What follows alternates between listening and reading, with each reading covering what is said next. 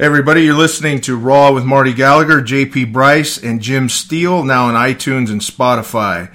Today we're here with Dr. Phil Wagner, who is founder and CEO of Sparta Science. His job is using objective data to help athletes and military personnel prevent musculoskeletal injuries. He's also a former strength and conditioning coach and athlete. Welcome to the show, Phil. Thanks for having me, JB. Yep, you got it. Let's back up just a little bit. Marty, how do you and Jim know Phil? There's probably some interesting story to this. Well, we're the strength dudes, and anybody who is truly into strength understands that there are three real definable types of strength. You know, if you were looking at a bar graph on the extreme left, black, you'd have like absolute strength. That'd be myself, Steele, Brad, Kirk. Then in the middle, in the gray area, you'd have explosive strength. And again, best exemplified by Olympic lifting, period, you know. And at the far right of that, you know, white, on the far right would be, you know, strength endurance. You know, again, best exemplified by what Jimmy, kettlebell extended session, or maybe a strong man, you know, right. Dragging a chain or some shit, right? But when you know, we have our little tier 1 group that we, you know, squad that we train the tier 1 guys with, and for our explosive strength expert, you know, we want to work with this man because he brings to the table, you know, I look for optimally in your experts, you want a guy who's either got academic credentials, really good ones, or he's got athletic credentials, really good ones, or they've trained people and they're consistent at turning out champions.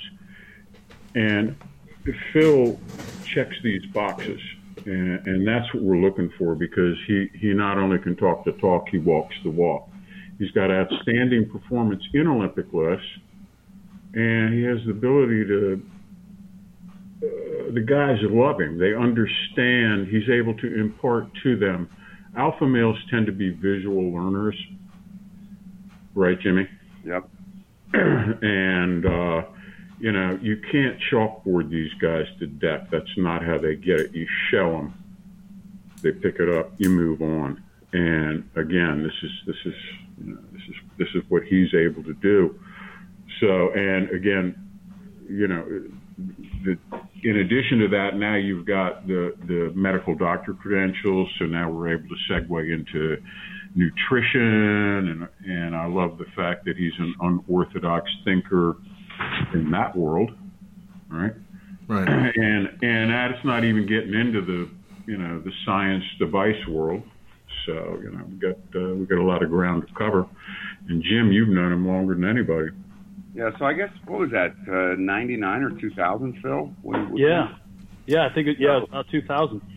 Now, I was working at Penn, and Rob Wagner was our boss, and then Phil was going to med school at Jefferson and worked, you know, although we say part-time, he was there all the time working with teams and lifting with us. And I think what Phil brought, well, definitely the Olympic lifting stuff that you know, Wagner had a sprinkling of the knowledge, but Phil was a competitive lifter. And so he brought that in, and we learned that, and then we sort of introduced the powerlifting world. Wags was still competing, and I was competing. And then Phil, I don't know, he got there, he was about a spindly 130 pounds. He left. That's not true, Marty. Don't listen to that shit. Yeah. Well, I think what you I was 180. You're 180. And then what was your heaviest while you were with us? Yeah, and I ended up that summer at about 240. Oh, brother. There you go. And his strength went through the roof, and I think that, you know, correct me if I'm wrong, Phil, but that base absolute strength that you acquired there really helped you with your Olympic lifting, don't you think? Yeah. I think it was an excellent, lesson in terms of, Marty talked about the different areas of strength training. And a lot of times we tend to, I think, silo ourselves off from the other ones with the assumption that, there's no carryover, but it's not binary decisions. It's more of a continuum. Right. And I just made a lot more improvements in my Olympic lifting strength, lifts, technique, actually following a powerlifting program through Jim and Rob Wagner. And it was just the gains in that short amount of time over just the summer were incredible. And really, it was just, working on power lifts. And, unlike a lot of Olympic lifters at that time, I was benching and doing rack deads and those kinds of things. Yeah. Phil, how long have you been Olympic lifting? So I started Olympic lifting actually about the time that I showed up in the East Coast and met Jim and Rob. I mean, I did Olympic lifts as an athlete in college, and shortly thereafter started medical school. And one of the best things I probably learned from Jim was that, and Marty alluded to a little bit, he's like, you're an athlete and guys can feel that when you're coaching them, but one thing you should do at least once is you should compete in a meet, a lifting meet, whether that's powerlifting or Olympic lifting. You should really know what it's like to live on those fringes of how do you perform well on one day, in 1 second. And, that's when I began competing. Put yourself in the damn spot. Right. Sign up for it and go. Yes. Yeah. So you were going to Jefferson. You were, but just back up just a little bit. So you played football at UC Davis. That's right. That's right. You played back there, and then when you left there, you went where? Just real. So quick. when I left UC Davis, I coached at Cal. Where you from originally? So I grew up in Berkeley. Yeah. So that's probably why Marty and I hit it off right away. Right. Political views were pretty aligned, and so. Yeah, growing up in Berkeley and from there went to Davis, just north of there. And when I got done with Davis, started working at Cal as a strength coach, and that's where I really got into Olympic lifting. Saw so much improvements, but really missed competing. So I actually lived in New Zealand for 2 years and played rugby down there professionally. No kidding, New Zealand. Yeah. We'll talk later. I got buddies down there. Yeah, I've worked with some of those black guys over the years. Yeah, the Maoris. Yeah, incredible athletes. Anyway, we'll talk on that later. Okay. I didn't know that. I came back. That's when I had moved to Philadelphia and began medical school and met Jim and really got a lot more into the science of strength training and not just Olympic lifting. Hey, Phil, just as an aside, can you tell the hamstring story? Oh, yeah. Yeah, so, we have a really competitive Thanksgiving football game like probably a lot of areas do. We just happen to have, in a school of 800 kids, a few NFL players every year come out of our high school. So it's a very football-rich community. Berkeley? Right nearby, it's a suburb called Orinda. Okay. Welburn and all those guys from, right? Mm-hmm. And so one of the interesting pieces was, so I went back for this game and played and tore my hamstring off the bone. Ooh. And, sprinting because I hadn't sprinted in a while. And so when I showed up back at Penn. Top or bottom insertion? Top. Yeah. Yep. And so when I showed up at Penn, Steele and Rob were there, and I was like, yeah, this is brutal. Like, I ripped that hamstring up, so I don't know how long it's going to be to lift. And they just looked at me and didn't say anything. And they just said, wrap it up. And handed me knee wrap type scenario, which I had never seen. And, just do rack deads. You can still deadlift, just don't go range of motion. Yeah. And that really kind of opened my eyes of there's injuries, there's setbacks, but there's also a lot of options creatively, whether that's a performance restriction or, in that case, an injury restriction of how to improve. Now, Phil, Phil, something like that, was that a complete tear off the top? Yeah, it was. It was a complete tear off the top. I mean, thankfully, the human body has a lot of redundancies in it, right? Where we wouldn't evolve to the way we are right now if, only one muscle did one thing, right? So we have more than one hamstring. I just happen to be operating with one rather than three. So on something like that that's as severe as it was, is there surgery involved, or you just it'll just heal on its own? You just gotta kind of rehab it through. Yeah, I think a lot of times that surgery is required. I think the fact that the New York Giants weren't looking for a 5'10" slow safety, really didn't require me to get surgery to play at the highest level. So, I could still operate at 80-90%, chase my kids around or athletes, because that's really the extent of my requirements. But yeah, most of the time it will require surgery if you're playing at a high level. So let me ask you just real quick, do you fall back on that injury for what you've been able to do now with all the sciences and things? Is that kind of what got you started thinking in that direction? Yeah, certainly. I mean, I've had a lot of other injuries since then, but that was the first one that really opened my eyes of, okay, you have an injury, got it, but the body, we just don't give the body enough credit of how much redundancies exist and, how the body is really a system, and that if parts are broken or not efficient, it really doesn't change the way that you move, because at the end of the day, what training really does the most is affect your endocrine system, your hormones. And if you're not training heavy, there's not very many things, particularly legally, that allow you to mimic that same hormonal stimulus. There's a hormonal threshold. Yeah. It's an intensity biased thing. You either train hard enough to trigger the hormonal tsunami or you don't. Yeah. That's and, right. It's interesting. Phil told me the story. I forgot what, was it the Dutch runner? Finland cross-country skiing. They came off a cross-country skiing, like a arduous workout. Yeah. And they went in and maxed on the squat.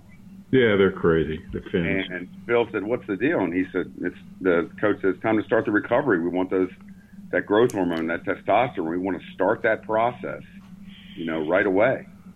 Instead of worrying about overtraining or this is too. All that shit's mental anyway. In that scenario. Yep. It's just going along that hormonal cascade that you want to create. You want to create the environment where, the recovery starts right away." Well, yeah, and recovery can be stimulated by nutrition, right, Phil? Yeah. And then, hydrotherapy, we love whirlpools and ice baths and all that shit. We love that stuff, right? Yeah, but it's unusual, and especially in this country, for somebody to say, okay, now we're going to, you're going to do your max right now, and you just got done, 2 hours of practice or whatever. But, Yeah, and I think that's the biggest thing that Jim and Wags opened my eyes to. I mean, another story during that time was, I remember, sitting in the office and Steele went to go work out, and 15 minutes later he was back in, because I'm in that mindset of whether it's college athletics or whatever, like, okay, your workout's 60 minutes, right? Because that's how it fits nicely in your calendar, right? The 60-minute block. Right. And Steele just did a 15-minute workout. I said, "That's it?" He goes, "Yeah, that's it, man. I just worked up to a heavy single and I'm out. I'm done." Yeah. And if you had worked with me, Phil, you too would be going, "Yeah, that's it. We're done." Right. And I think really everything, to your point, Marty, around the hydrotherapy right now, there's a lot of people talking about how ice doesn't work. And they're right. Ice doesn't work for helping to heal injuries structurally. It's not going to, because by decreasing the blood flow of that area, you actually delay the healing process structurally. And so now everybody's like, "Yeah, ice is bad." I've always been attracted to the heat. Me too, man. Me yeah, too. but the other thing, heat relaxes. Say, right? Heat relaxes. Whether it's heat or my ice. damaged parts, and it allows the flow. I mean, put your ripped or torn shit up against a hydro jet in a whirlpool. Yeah. You know, when it's 110 degrees, and it's like, oh my God, yes, thank you. I way of doing it. And the thing that, you know, I find with hydrotherapy, like cold, for example, is I sit in a sauna for an hour, but I can't sit into a sauna for an hour straight because I'd pass out. So I use the cold like interval training. Yeah. It brings my temperature back down so I can go back in, and my ice cold shower in between. Exactly. My total time in the hot can now be longer, just like interval training or clusters. Right? I do the same thing with the steam bath. Yep.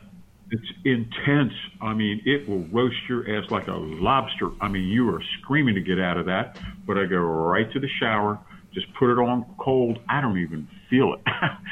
I'm so hot, right? But you go back and forth. I remember there was like a 1965 article where Bill Starr talked about, oh yeah, what the Russians were doing is they were doing alternate extreme heat and extreme cold, and the body would open and the pores would open, and then you hit it with the cold water and it squeezes the toxins out of the pores, and I don't know, it sounded good to me. Yeah, well, I mean, It's actually pretty instinctive. I mean, my 7-year-old came out to me the other day, and I'm in a 200-degree sauna, and I'm sweating, and she tells me, she goes, "Daddy, are you doing that to make your body stronger?" It's like, yeah. Exactly. It's exactly why I'm doing it. Yeah. You know? But if you're going from hot to cold back and forth like intervals, I would imagine you want to end with the heat to make sure when you're done you stay loose and all that and the blood is flowing. No. You end with the cold and you turn the cold into a hot and you take a soapy shower and then you put your clothes on and you walk out.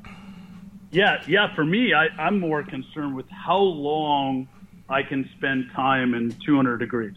That's right. And where does that pull out? In the same way, it's like, how many singles can I do at 95%, like clusters, right? And we seek to extend that duration. That's right. Yeah. All right. So then we got off on a little aside there, but anyway. So then you went back.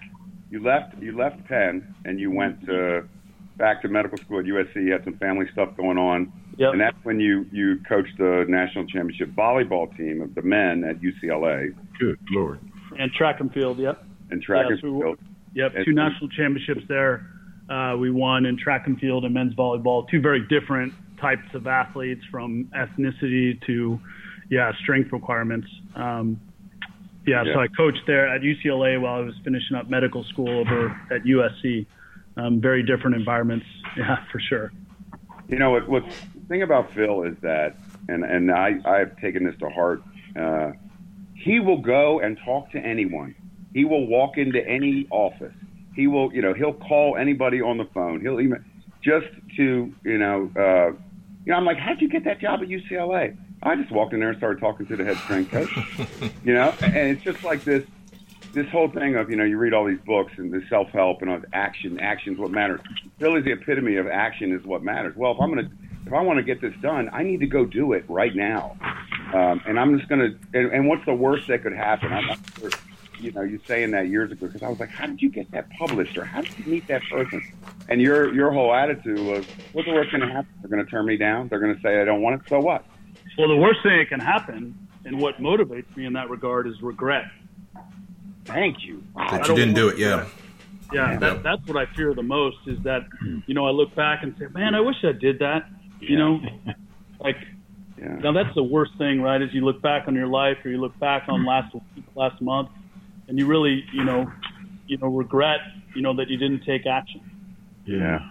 Boys, I have very few regrets. And you can always say you're sorry too, right? That's right. There's always time to do that. Yeah. Phil, did that come to you from an example in your life, or did that come to you, from yourself, from inside? Yeah, I think I just really I think I guess probably the biggest thing is growing up, I read a lot of books on sports figures or politicians, and I just was so admiring of their greatness and what they contributed and the work it took to achieve it, particularly failures. So I guess it just kind of came with the acceptance of you got to fail a lot if you really want to do some cool stuff. Like you're going to have to fail a lot and you're going to face a lot of rejection. And that's okay. Because the worst thing is apathy. Well, and also you have passion for your mission, and people pick up on that if they're.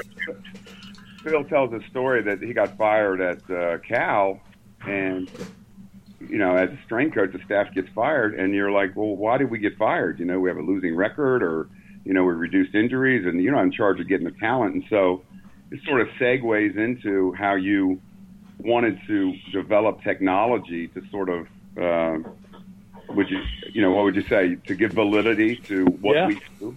Yeah, I mean, we had in the 3-year span we were at Cal, we had 9 guys go in the first 2 rounds of the draft. Wow. I mean, that's like unprecedented. And what's the sport? For football. Okay. For the NFL draft, had 9 guys go in the NFL draft. We had a guy run a 4.240. One of the first guys. Wow. And so the athlete development was incredible. The problem was we went 3-31 over those 3 years. Yeah. Right? So you got washed out with the football coach. Right. And I was just shocked of like, man, you can't really put forth a better record when it comes to athletes and development. And that's when it got me thinking of like, there's got to be a separate way other than wins or losses that we can objectively show improvements in strength, in resilience for these individuals. So, Phil, at that time was injury a big part of the domino effect here? As far as the players, not as much as it is now. But and I think it's probably a lot of variables. That was 20 years ago now. I think part of it was the population as a whole was fitter. They could handle more capacity. Yeah.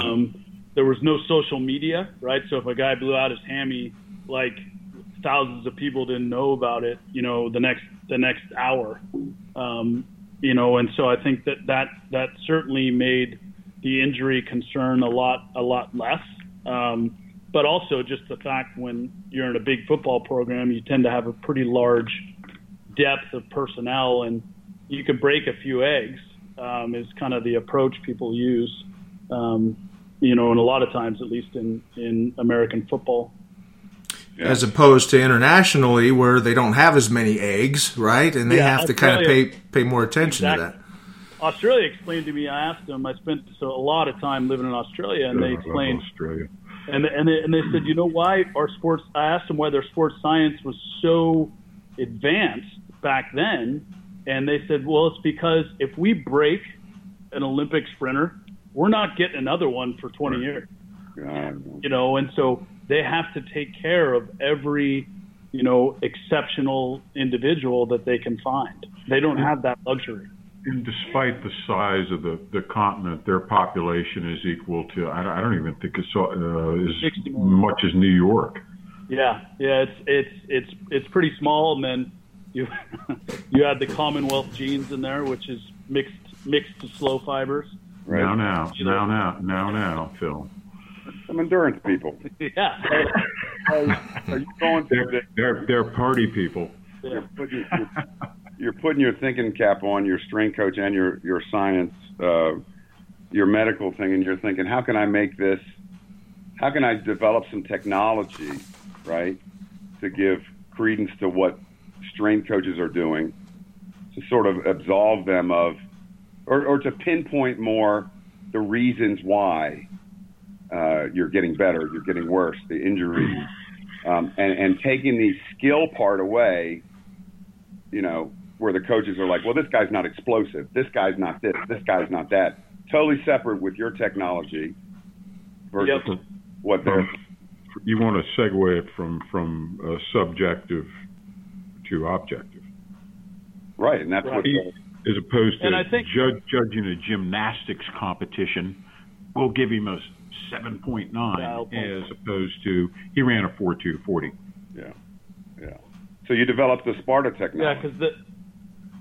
Because Marty introed with the types of strength. There's one common factor across all of them, and that's force. Because force, strength is the ability to produce force. What's different is the time over which it's expressed, right? Is it a long time or a short time? But the force piece is constant. Or is it no time? Yeah, exactly, right? So it's, that's the piece that's different, but that's how we kind of settled on. Can I give you a quick overview on that? But this is how we explain it to our no-neck brethren. With absolute strength, it's no regard to velocity or time. It's a short movement completed. And it doesn't matter how long it takes. With explosive strength, it's a moderated payload with maximum velocity, right? I mean, compared to the absolute strength guys, your payloads are moderate in explosive strength. Correct.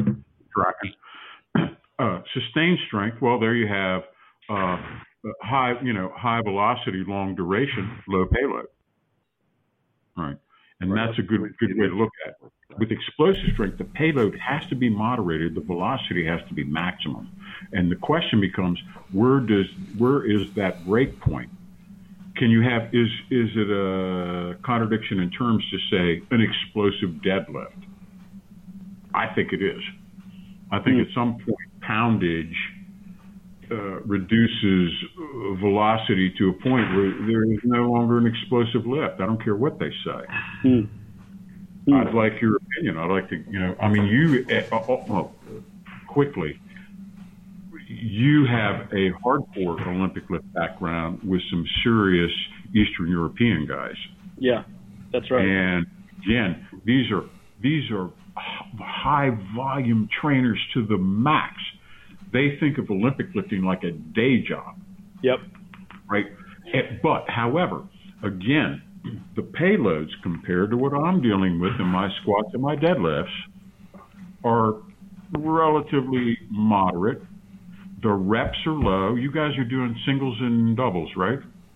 Well, yeah, I think it depends on the style. I think the U.S. style tends to have a lot, higher volume set to set of, triples in a lot of cases. But I was trained by you're trained by the guys who win the world championships, not place 11. Right, not Pool B. Yeah, okay. We'll take our cues from the guys who win. Pool A. And also this is the incredible thing that I really got when I've seen you in action. I don't know 3 or 4 times now. There's no negative in Olympic lifting ever. Right. That's astounding. I mean, back in my day, that was, and I think Tommy Kono referenced that too. He said the loss of the press and the loss of the negative created a completely different type of physique. I mean, you guys are all about the nervous system and explosiveness, and I mean, it's a fascinating approach. And I don't know if you could encapsulate it and share it, but it really changed my whole opinion about quick lifting. Yeah, I think one of the things that I shared with Jim when I was going through this training with, individual who won a silver with the USSR is, how many singles we did. Oh my and there God. was never doubles and there was never triples.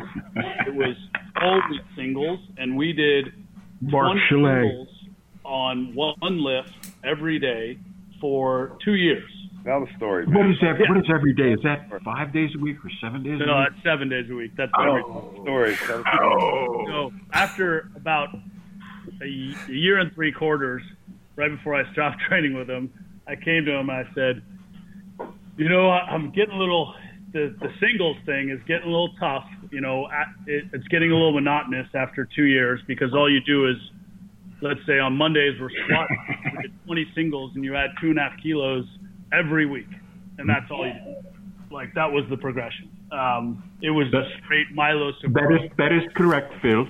Yeah, and he said, Phil, do you know what happens when a dog gets bored? I said, no. What happens when a dog gets bored? And he said, he rolls over and licks his balls. I said, okay, I understand. I get it, I guess. And the next day, we just went back to doing the same stuff. 20 singles. Yeah, just 20 singles. The approach, I got so strong and skilled because, yes, that's all you did. I believe that you should not ever do more than a single in Olympic lift now. I love that. I love that. Yeah. But how does that single have to be done, Phil? I mean, it's not, you can't muscle this thing up. That's right. And that's the reason why I believe you should only do singles, is because it is such a skill movement that you've got to have full mental, emotional, and physical presence in that moment for it to be executed. How does the guy who's listening to this in, wherever, Dayton or wherever, who doesn't have an Olympic coach, how do they incorporate it into, a regular power training routine?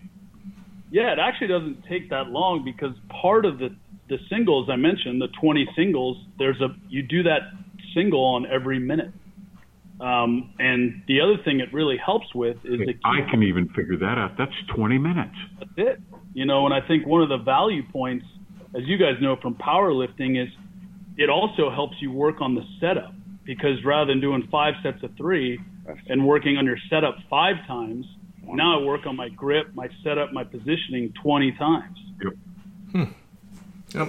Bang, bang, bang, bang. And every the rationale is that you want to have an explosive nervous system. Could you explain how that works? I mean, there's a velocity thing here that, with an Olympic lifter, Bill Starr once described it. He said, with an Olympic lift, if during a clean or a snatch, if the lifter takes his hands off the bar will continue to move upward. That gives them that split second to get underneath it. With a power lift, if you take your hand off the bar at any point in time, that bar drops like a guillotine. Yep. That's stuck with me since 1965. I said, oh, that's the difference. Yeah. Yep. Yeah, I had that coach, the USSR coach, explain to me that it was poetry, and that you and the bar move together, off the ground and above your head, and then everything works in unison, separate but equal as that bar path goes on. And one of the things we did a lot of in these 20 singles were catches, drop cleans, drop snatches, where you would basically start in a hang position and dive underneath it and be racing the bar down to the ground. And that taught that relaxation and that separation from the bar. Oh, yeah, we love that. For singles. So you'd end up starting dead straight legs and holding the bar, let's say in a clean grip, and you would shrug up and then chase that fucker down to the bottom and catch it in the bottom of your squat before standing up with it. Yeah. It was teaching that body to relax in order to regain on that catch. You can't move quickly if you're tense. That's right. And the 20 singles, right, just reinforced that time and time again, so it became automatic. For a regular dude, would you do that? How would you incorporate that into a classical, chest, leg, back, shoulder day? Yeah, I don't think I'd approach it outside of Olympic lifting in that matter. I think that I think it helps certainly in some of the assistance lifts, like a squat, because particularly for some people that are getting more comfortable with how to take the bar out of the rack, what your steps are, what your width is, it really starts to hammer those pieces in. So I think if there's setup type issues like that, or if the goal is the skill of the movement, that's when it can be the most effective rather than working on a certain body part. No, but what would you recommend if a guy wants to say, I would like to do power cleans, Phil? How would you recommend they do this? I would do 20. I would do those 20 singles, on a minute. Yeah. But how many times a week? I'd probably, do it if it's a clean. I'd only do it once a week, and maybe the other day do a different variation of the clean or a snatch. Okay. So you're doing that twice a week. The mentally fatiguing part of what I talked about was the fact that you were doing that 7 days a week, and there was nothing else, and so I think once and twice a week over time is sustainable for sure. And also you want to position that first, right? Yeah. Within the session. Explosive lifts first. That's right. That's right. That's right. And So again, guys, a lot of these tier 1 guys, they want to do the cleans and the plyos. And so we clean before we front squat. We clean before we deadlift. And what happens is their body or their nervous system or whatever is so excited by the time they get there, that bar flies after doing the cleans or the plyos. So, for 4 days a week, let's say I'm training one of those guys 4 days a week, you'll clean one day heavy, the next time, but I'm not going to go under 80. Clean, you can stay heavy because you're not lowering it. But, I'll go up to 90 and then some back off sets. And then the next time they clean, the second day will be, 80s for maybe 10 to 12 reps. And then on the other days, they're doing box jumps or broad jumps or whatever, develop that really explosive straight and that starting at the same time. Love it. Yeah. Are you doing any, it seems to be a very hip thing to do one-legged stuff? Yeah. Anybody? Go ahead. Yeah. Go ahead, Phil. I didn't when I was training, at least from Olympic lifting, but I think, for most individuals, they tend to have had some sort of injury in their sport or their daily activities. And as a result, functioning is off. And so, that's where the single leg, but the way I look at single leg training, it's not about single leg versus double leg.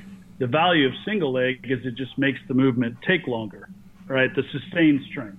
Okay. So to me, an overhead squat, is right in that same category as, a lunge because they both take longer than a bilateral squat or deadlift. And what's the advantage of it taking longer? Yeah, the advantage of taking longer is it teaches your body how to produce force over a longer period of time, which, can be helpful for a lot of these individuals that are explosive but maybe need more stride length or need the ability to, prolong any sort of the movements they're required to do. If you think about a pitcher, as soon as their back leg leaves the pitching rubber on the mound, they can no longer throw the ball. So how can they stay on that mound longer? One of the great things about watching Usain Bolt run is he never wins the first 30 meters because he's focusing on staying on the ground longer to produce that force. But once that 30, 40, 50 meters hits, it's over. It's over. Why? Because he's been able to build up that impulse, that force over time. So now he's got enough momentum to carry him through the finish line clearly in first. Yeah. So you're saying he develops what, momentum, or it's like an afterburner effect? That's right, afterburner effect. In physics, it's called impulse, which is really momentum. Critical mass. Yep. Force multiplied by the duration. Oh, yep. Phil, on the one-sided training, does any of it have to do with accountability as far as, like, for example, I know sometimes when we use barbells or machines or something like that, the dominant side will produce more force, and kind of when we switch to dumbbells, then both sides are accountable, and you could quickly identify your dominant or weak side. So do you do that for those sort of purposes too? Yeah. If there's an imbalance. One of the things that I'm playing around with right now in our research is, actually doing more on that side that's effective. So, for example, I had a go-kart accident in December and blew out my ACL, MCL, broke my patella and tibia. And so as a result... The work Christmas party, that right? yeah. It's always something. I decided to take on one of our coworkers who's an ex-NFL 300-pound Polynesian who obliterated my car and subsequently my leg. And, coming back off that, I didn't get surgery and I'm perfectly fine sprinting, cutting, playing basketball. But one of the one of the things that I've been playing around with in the research, and I think it's the opportunity, JP, is when you do single leg movements or single arm movements, and let's say you're doing sets of 5, so you got a total set of 10, why aren't we going 7 and 3? 7 on the weaker side, 3 on the stronger side. Right. Why, when we use single leg training, we get the same volume, but we're doubling that volume on the side or tripling, and what ratio is best? So that's some of the research we're working on right now, is how can we be more prescriptive about that single leg in order to make the overall system more efficient? Well, you got to figure out what the percentage difference is. Is it That's right. 53-47? That's right. 48-52? What is it? And what's acceptable, right? Because it's never 50-50. Right. That's acceptable. Right. But it might be, Marty, right, that it's okay to have 55-45. Right. If depending on a sport, I guess if you're a high jumper, right, you right, or a baseball guy, come up, or a baseball guy, right, sure, sport specific. Yep, that's right. Well, that makes that's where data technology comes in, is not only identifying the prescriptive, but also matching that up with the desired activity. That makes a lot of sense. That makes a lot of sense. But that's the big casino, right? Everybody could. The qualitative world, the ability to define, and everybody can pinpoint the problem. Still, okay, that's great. What's the solution? Yeah. And it's interesting, right, because if you do the one-sided movements, you're holding each side accountable for its own. If, like you said, unless you tweak the number of reps, each side is going to progress at the same rate, and really the weak side never quite catches up, does it? Because it's progressing at the same rate. Yeah. Interesting, right? We make these assumptions, and we don't tend to actually think about them. I mean, I've been doing this for 20 plus years, and I just thought about it. I'm like, this is stupid. Why are we doing 5 and 5, not 7 and 3? Never do that. Everybody's like, of course you got to do the same amount of reps. Of course. Right. Yeah. But it's actually really helped, and it's probably not surprising that the ACL. Excuse me. Wait a minute. Wait. Yeah. Excuse me. If you can do, all right, just pick an exercise. Let's say you have some sort of a one-legged squat, and you're able to do 150 pounds with your right leg and 150 pounds with your left leg. Doesn't that indicate that you have even Steven power? No. Why not? If because I can do more reps, means exactly what you just said it means. That you can do 150 on your right side and 150 on your left side. But one of the things I can't do any more with each. Yeah, but I think one of the things that the biggest thing that helped me working, at least initially, with Steele and Wags was it wasn't the physiological or the structural changes that were the most sound. It was the mentality approach. So right now with my knee, I can put more weight, or I can put the same weight on my knee on both sides. Because on that bad knee, I'm going to do whatever it fucking takes to get the same weight up on my left side as I do my right. That means torquing my back, my neck, my ankle, everything else. No. I didn't say that. But I didn't say there was any degradation in technique or any slipping or sliding through sticking points. Right. I'm assuming everything is even Steven, and we have equal push with both right and left. To me, it's like I don't know what other benchmark you have. So then you don't have the weakness. Yeah, I thought we were talking about then you don't have the weakness.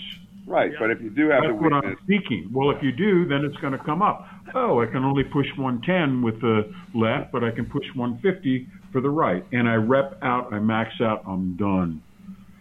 So to me, this is why we created Sparta, is the force plate is such a more granular measurement than What is weight. that? What does granular mean? Granular means we're able to pick up a lot more of the subtleties and compensations of the system rather than the sheer output of, how much weight's on the bar. Mm-hmm. How much weight's on the bar is the output the stimulus provided, but what you really want to know is the system how does one side differ versus the other. And what did you find out? And so what we found is that particularly when it comes to that duration of force production, that's when we see those asymmetries really play out, and that's when the individual needs an increased unilateral training, single leg or single arm. Mm. The force, just quickly, I've when I was at Penn, I used, so Phil developed this technology where you basically jump on, and it's more complicated than this, but for a strength coach who, doesn't have an MD like myself, what it is the force plate. You do 6 vertical jumps, and it gives you a reading. It gives you 3 variable reading, a load, explosion, drive. They each have different meanings, but basically what it does is it shows the athlete what their weaknesses and strengths are and what they need to work on. I love that. That's great. Give me that device. Yeah. And I like that. And I would have my people use that. And Phil, when we walk into tier 1 places, there it is. There's Phil's technology. And what it did, I had 1,000 athletes. And what it did was the first year, without even anybody using it, we decreased injuries by over 20%. Now that decreased. So you didn't decrease the injuries by just having the guys jump up and down 6 times. You decreased the injuries by after they jumped up and down 6 times, you gave them remedial things to do. Right. And what it did was it opened our eyes to, why are we still working on these strengths when we need to get, keep the strengths up there, but let's get the weaknesses strong. And it seems common sense, but if you just walk into a lot of weight rooms or a lot of, universities or high schools or whatever, guys are all just doing the same thing. They're all just doing the same stuff. Human nature says let's continually play to our strengths. Yeah. Right. And resistance. Yeah. And by the way, Phil, for everybody that doesn't know what what your system includes, I mean, we're talking about the force plate, which is sort of like it looks like a floor scale, right? Yep, that's right. That's hooked up to a computer. That's right, and it measures force in different axes over time, and that's how it's able to identify, these individual patterns, right. And then more importantly, to Marty's point, actually able to prescribe an action of how to improve those patterns rather than just saying, hey, this is how you move. That's right. It. This is how you right. move. Here's how you can improve it, right? And I think we look at it with a lens, too, that's more of an Eastern philosophy, which is, how do we, prevent and enhance the system as opposed to how do we fix something that's broken. Right, and you're measuring all this through 3 simple moves, right? A jump, a plank, and balance on one leg, right? Yep, that's right. Yeah, pretty basic needs, right? Like, how do you balance, particularly with your eyes closed? How does your proprioceptive system work? How well can you brace, with the plank? And then how well can you express that in dynamic movement, which is a jump? Now, when you're testing somebody on, like, say, a plank, how long do you have them go on each side? 20 seconds. 20 seconds, and they're in one arm, too. That's why I was laughing, because, it's actually a pretty challenging test to hold that position for 20 seconds on one arm, particularly for some of the bigger guys, the linemen. But being that it's 20 seconds, I mean, the computer can get a real good read of what force is being applied. More of a sustained force, I guess. Yeah, we get 3,000 points a second. So over 20 seconds, that's 1 rep, and we're doing 4 reps. So we're getting, and then we've got 40,000 individuals in the system.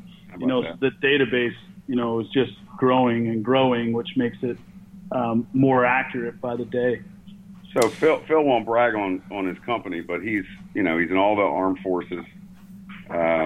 He's got all these universities, he's got these pro teams, he's got, the rugby teams, he's got all this stuff.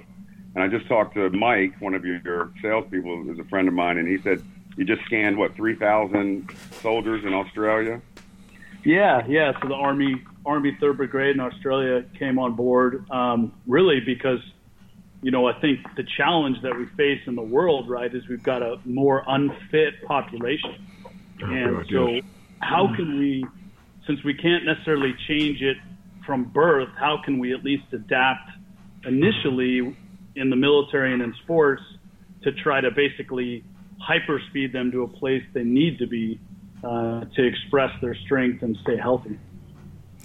How do now once you identify, and the way I understand you identify the deficiencies, the weaknesses, is that all the people that you have data entered for, it comes out to sort of an overall average, right? Like if you're testing NFL guys or whatever, there's an average there for the plank and for the jump and all that, and that's what you compare them to, right? To identify if there's a problem or not.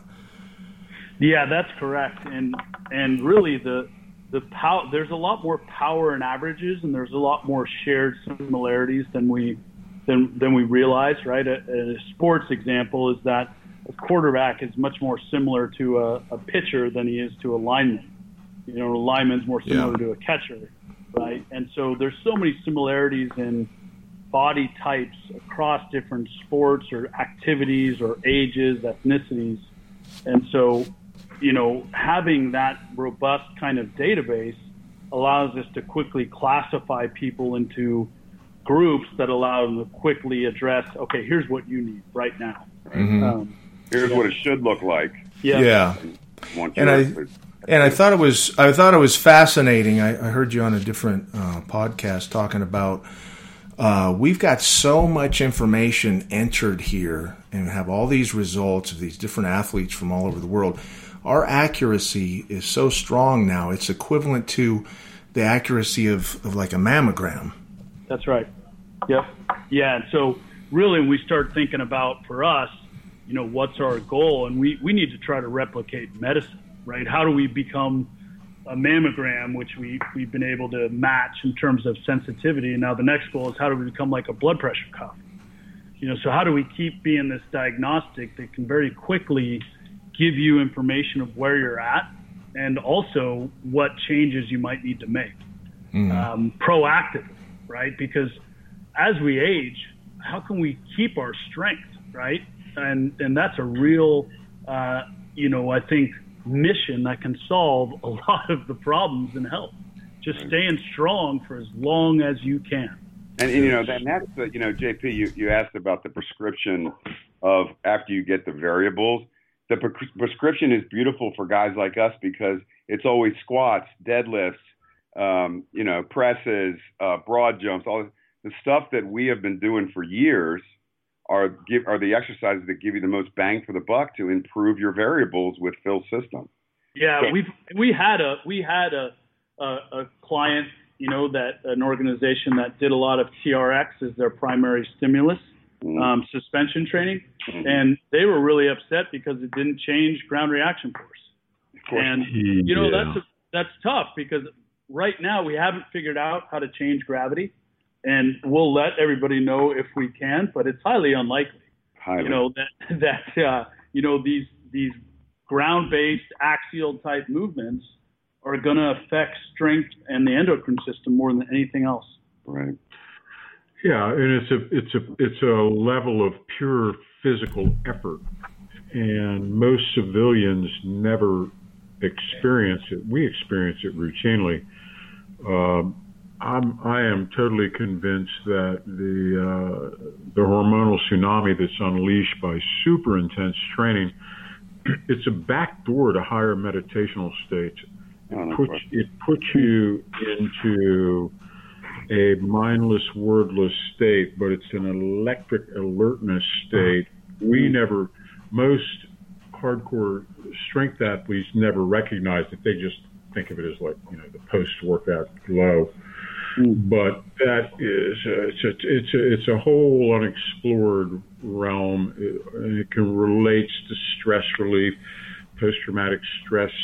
You know, we work with some veterans, some hardcore guys on this, and they use hardcore training as a number one stress reliever, you know. But it has to be of a certain intensity. Yep. And if you are able to achieve that intensity, you can get by with so little. Yeah, if you can summate that intensity, no question. Oh, in terms of volume, we're training regular guys one time a week. That's what we did at Fantano's. That's what, there's a lot of validity for, you just crush it once a week. If you're doing squats, benches, deadlifts, I would also add overhead press, and you can get away with hitting each lift one time a week. Well, and that's what, Phil and I talk about that. So when I coached the volleyball team at Penn, we cut it down to 2 30-minute workouts a week. I bet those were kick-ass workouts. The first week you're doing 5s, the second week you're doing 3s, the third week you're doing singles, and then we're bumping the weight up. Yeah. What it does is they know, first of all, and that's human nature, is, I'm not going to hold back on any exercise. Yeah. I'm only going to be in here 30 minutes, and there's 5-minute warm-up and 5-minute cool-down. So it's 20 minutes of work, and I'm doing these exercises that are going to improve my score, and it's tangible. You can see it. Within 3 weeks, you can see it, whether they improve or not. And so what it did is it gave them back something that you can't give anybody. That's time, right? It gave them back time, the most precious commodity, right? With the intensity, like Marty was just touching on, to teach them to be able to do that, to reach that level of intensity, get in and get out, right? Now you're recovering. Now you have time in life for other things also. And we reduce injuries like crazy. So that's why the Spec Ops guys approached us to begin with. They wanted a time compressed strength system. They have so many skill sets they've got to keep on top of when they're stateside. When they're stateside, they got to do judo, we got to do stand up Muay Thai, we got to shoot guns, we got to jump out of planes, we got to do defensive driving, we got to do scuba diving, on and on it goes. They have no time. They understand the need to be strong. They understand that strength is the predominant biomotor attribute. Right? Strength bleeds over to speed. There is no speed without strength. So they understand that value, and they just said, "Can we get it? But can we get it in a minimalistic time frame?" I said, "Boys, give me an hour a week. 1 hour a week." And we had them do squat, bench, dead. If you have any other time, do some overhead press, some arms. Right? If that's all you have time for, that's it. And they were like, "Wow, we're getting gains." And if you can go 12 weeks in a row, and every week you hit your number, it's self-justifying. And they were amazed. They were like, "We didn't believe it was possible."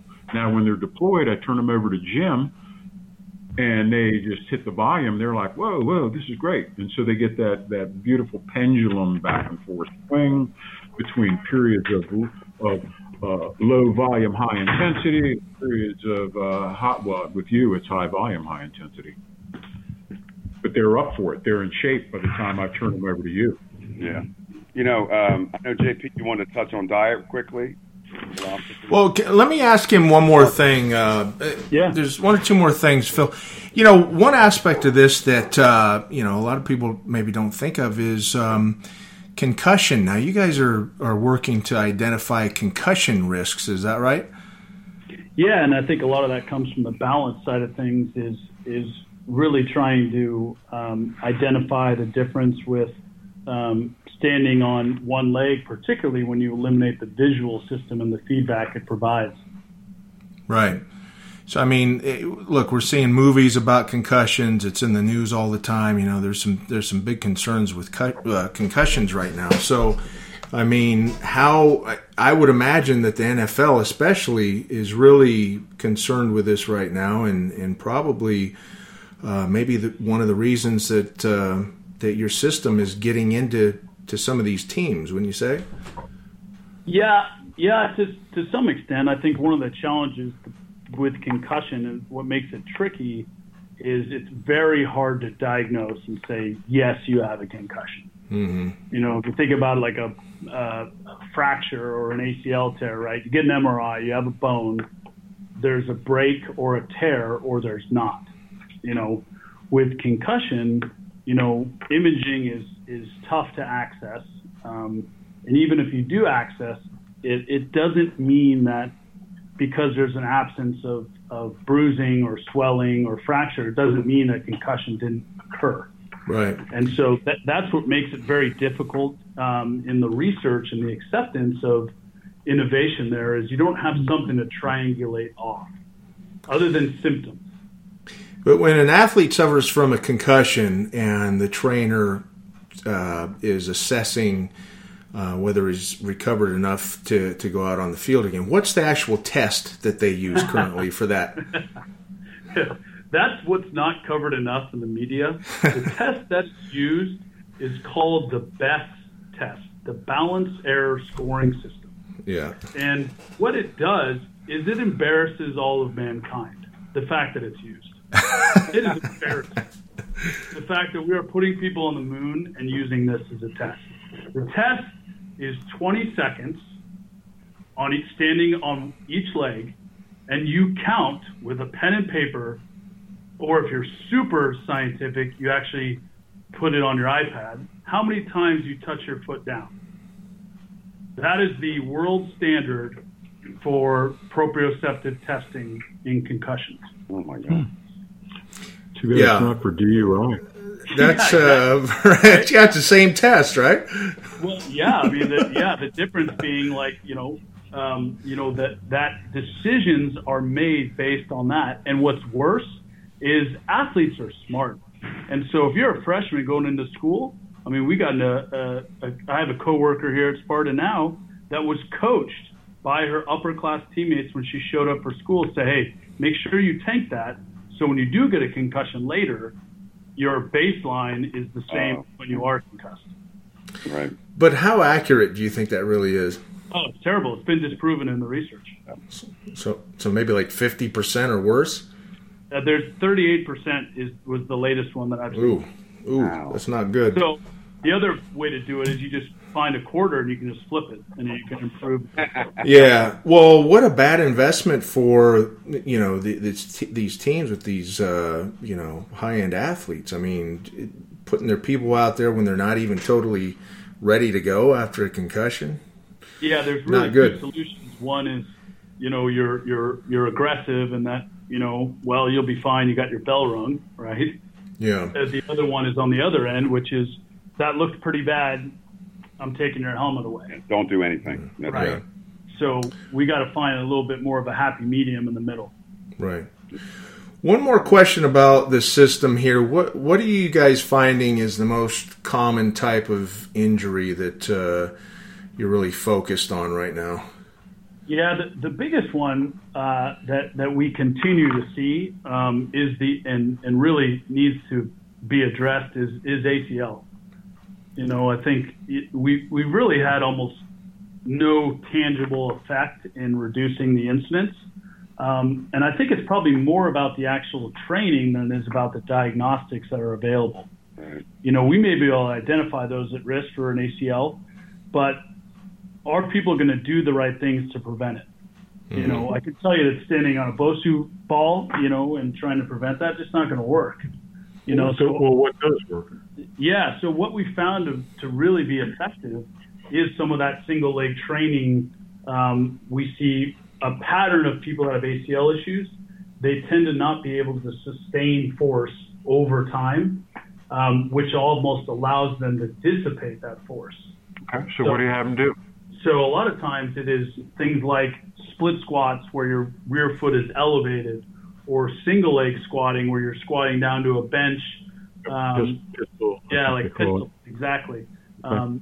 Overhead squat being another one. Backward sled drag. The overhead squat would be 2 legs, right? Right.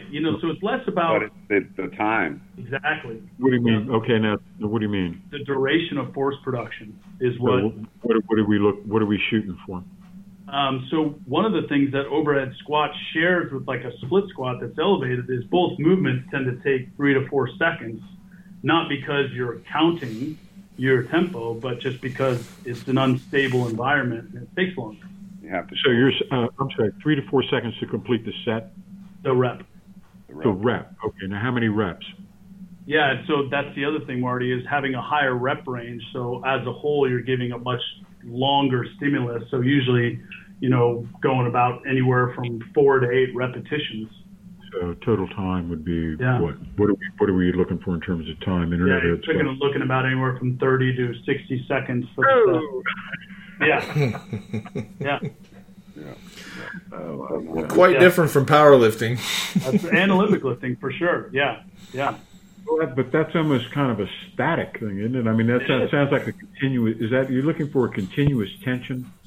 Not just sustained, which can be pulsed. I think, I think the total time that the joints and bodies under tension is the real goal. Okay. How about nutrition? Jim just mentioned that. Let's talk a couple minutes about nutrition. So, Phil and I, half the time when we talk, it's all about, what's going on? What's new in diet? What's new in So when Jim and I and Wags first met, I think the biggest thing that helped me, I mentioned, was the psychology. The second piece was the nutrition. I put on all that weight not because I lifted more weight, although I did. It was more because my nutrition was changed dramatically. And I guess most of that was probably the mindset. Jim and I still laugh at, this one trip we went on together to Maryland. Like, we both brought our lunches, and Jim opened up his, and there was about, I think like 8 hamburgers in there, and I opened up mine, and there was one. And, it was this realization. And a stalk of celery. Yeah, that's right. So it was this realization of how much, where the boundaries were much different than what I thought they were. And what was the goal? The goal was different. The goal was to get massive. The goal was to get gargantuan. You wanted to increase your muscle size and power. Yes. Yes. And to train with that kind of intensity. Calories are integral to that, and that's what a lot of people do not understand. Right. Because you can't train at that kind of intensity and not try to recover and eat with that kind of intensity at the same time. Right. Yeah.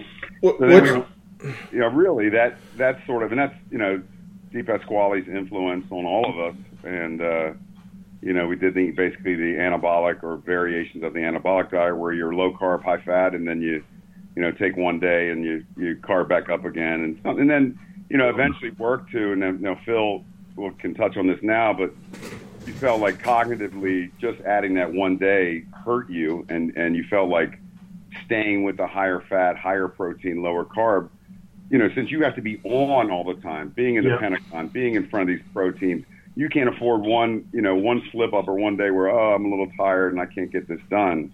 Yeah.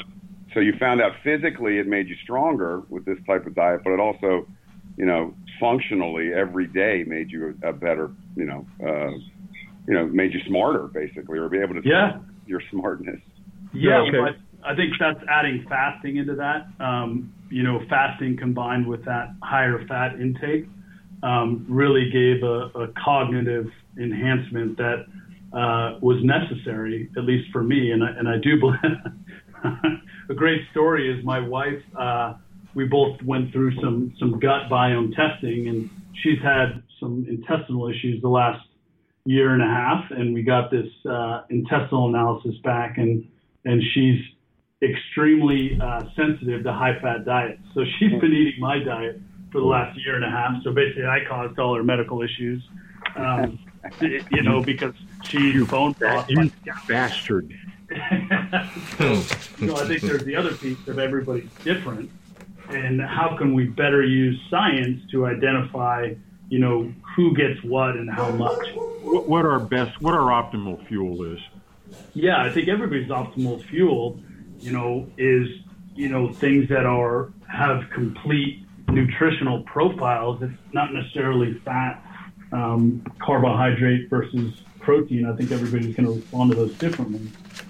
But I do also think that fasting has been around for centuries. I'm a big fan of fasting. Yeah, it's just incredible. You got to clear your shit out periodically, That's man. right. You got to get rid of the toxins. You got to detoxify. Yeah. You got to suck it up and just, and then when you break the fast, you go back in with the minimal, the lightest, you know what I mean? Yeah. And then you add back in the clean fuel because it all tastes good. Your taste receptors get cleaned up from fasting. Yep. You taste the food. You gotta clean it out periodically. Marty, explain the fast a little bit. I mean, how extreme is it? What do you do? Buddy, stop eating. For how long? As long as you can hang. Yeah, there's different ways. Yep. It comes down to you got to stop. You got to stop. You hang as long as you can. When you can't do it anymore, you've got to add back in. I jump back in with raw milk and protein powder. Yeah. And I can go for quite a while with that. Right? And then I'll add some light protein, maybe some eggs, something like that, But it might take, 2 weeks. Okay. Phil, I think you were telling me how you sort of came upon that. You were in an airport as usual, and you couldn't find anything in the airport, and you were like, you know what? I'm just not going to eat. Yep. And you didn't die, and you were more clear in your conversations, and you were like, well, instead of eating that crap that slowed me down and set me back, now I'm just going to fast for a little while. Right. It's that mindset, right, of like, well, I have to eat something, and eating something's better than nothing. That's not true. Right. Sometimes eating nothing is better than eating something. Yeah. Particularly if you've got, your options are Popeyes or nothing. Nothing is better than Popeyes. Easy on Popeyes there, brother. I like Popeyes. Sorry. Thank you, I did a radio show for 2.5 years with Ori Hofmeckler. The Warrior Diet. Yeah, the Warrior Diet guy, right? Yeah. And so Ori, I loved Ori. Ori gave me permission to not eat. Yeah. You don't need to eat breakfast. Breakfast is not the greatest meal of the day, especially with your giant glass of insulin-spiking orange juice. Yeah. And Marty, you still do that, right? You don't eat breakfast? I don't eat my main meal till 2:30 in the afternoon. Yeah. That's about the time I have my first also. Yep. If I train my ass off, I will have a protein shake. Right. But Now, when you guys are doing the fasting, do you increase the water intake quite a bit, or you have teas, or? You can have water till it comes out your ears. A lot of caffeine, a lot of coffee. Yep. Yeah. Sure, it's fun. And activity. Activity's good. You know Move what? around. You really ain't that fucking hungry, man. Yeah. It's like when I was in the plane one time, and the pilot's like, "We're going through turbulence. You can hold it. Believe me, you'll make it. You don't have to go to the bathroom right now." Right. It's like, are you really that hungry? Those guys, POWs in Vietnam, that were, given a ladle full of rice for 8 months and survived. I think you can make it without that Wendy's burger at the airport. Yeah, I think that's the part I like about fasting too. Is Marty also used the word permission, right? It's like you really don't you don't need the freeingness of fasting to realize you don't need to be so reliant on food is also another, I think, value point behind the fasting. It's probably why spiritually it evolved in the first place, right? To teach you that you're not reliant on worldly things as much as you think you are. Well, we love some of the worldly things. Yeah. Jim, when we arrived at we were down in Dams Neck at the beach. What was that the burger bar that we like? Oh yeah. Oh, I don't know if it's a whiskey and burger bar. Yeah. So wrong. I answered the door and this guy said, "Here's your order." It was like 3 or 4 burgers for Phil. Yeah. He's like, Oh, he yeah. throws the bread away. It's like, he needs burger. I'm like, oh my God. Yeah, with extra bacon. Oh yeah. Phil, like, you're a man after my own heart. You could eat a turducken. Oh yeah. And Phil, it's very matter of fact. So if I say, "Hey Phil, you want a beer?" Nah, and genetically, I just choose not to drink. And Phil, you always take the buns off, right? Oh yeah. Oh yeah. He gets down. He finds grass burgers. Hey Jim, I remember at the hotel you saying, "Well, Phil's on his way. He's coming up here with a hamburger. You watch the bun is off or something." You said, right? Oh yeah. Yeah, he's not going to deviate. He's not a guy who's like, maybe this one. No. This is what I've decided, and this is how I'm going to live. Yeah. And why don't you line it for us? I mean, it's pretty specific. You're very down on refined carb, right? I mean, that's fuel of the devil. Yeah, and I think in the morning, to Jim's point, I'm not light on the coffee side. Coffee and water. He brings really a coffee maker with him wherever we go. Yeah, I'll bring the grinder with me, and half of my backpack or bag will be coffee and associated accessories. There'll be a grinder in there. There'll be a water kettle. There'll be, a mug, and there'll be, grass-fed butter in case I can't find something good and I'm really hungry.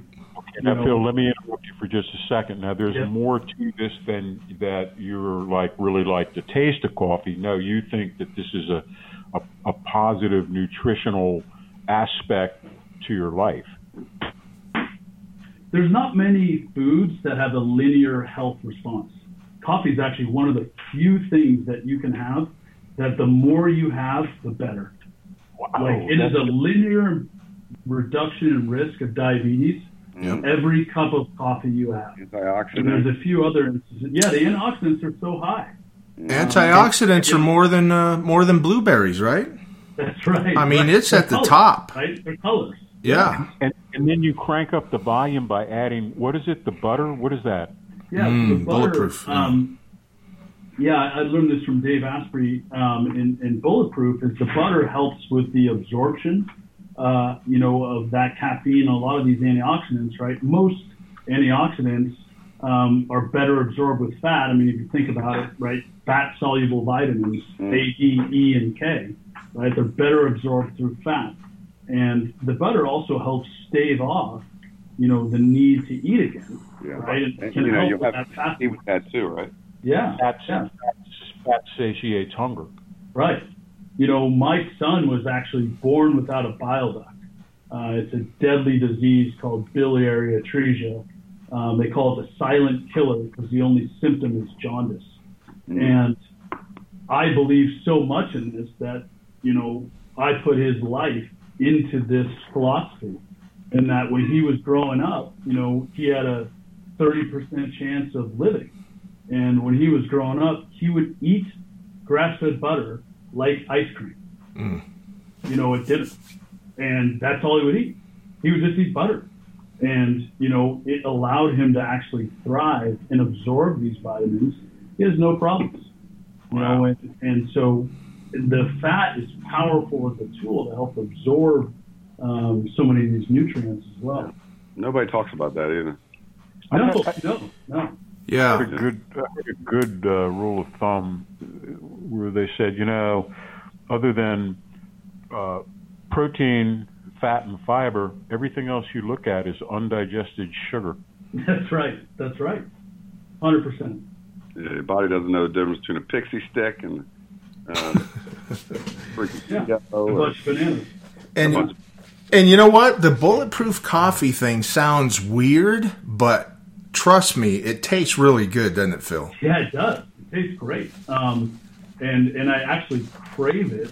Also, I think mostly to Jim's point, because of the cognitive enhancements are so strong. And I think once people become clear about their goals, it makes it much easier to make the choices they want to make. And if my goal is to be cognitively on all the time, then that has to be part of my routine every day, is that fast right after, the coffee. And the fast about 7 to 8, but sometimes it's the whole day. It might just not be 7 to 8 hours. It might be the whole day if, I get stuck in an airport and maybe out, where there's not good food available. Is it got MCTs?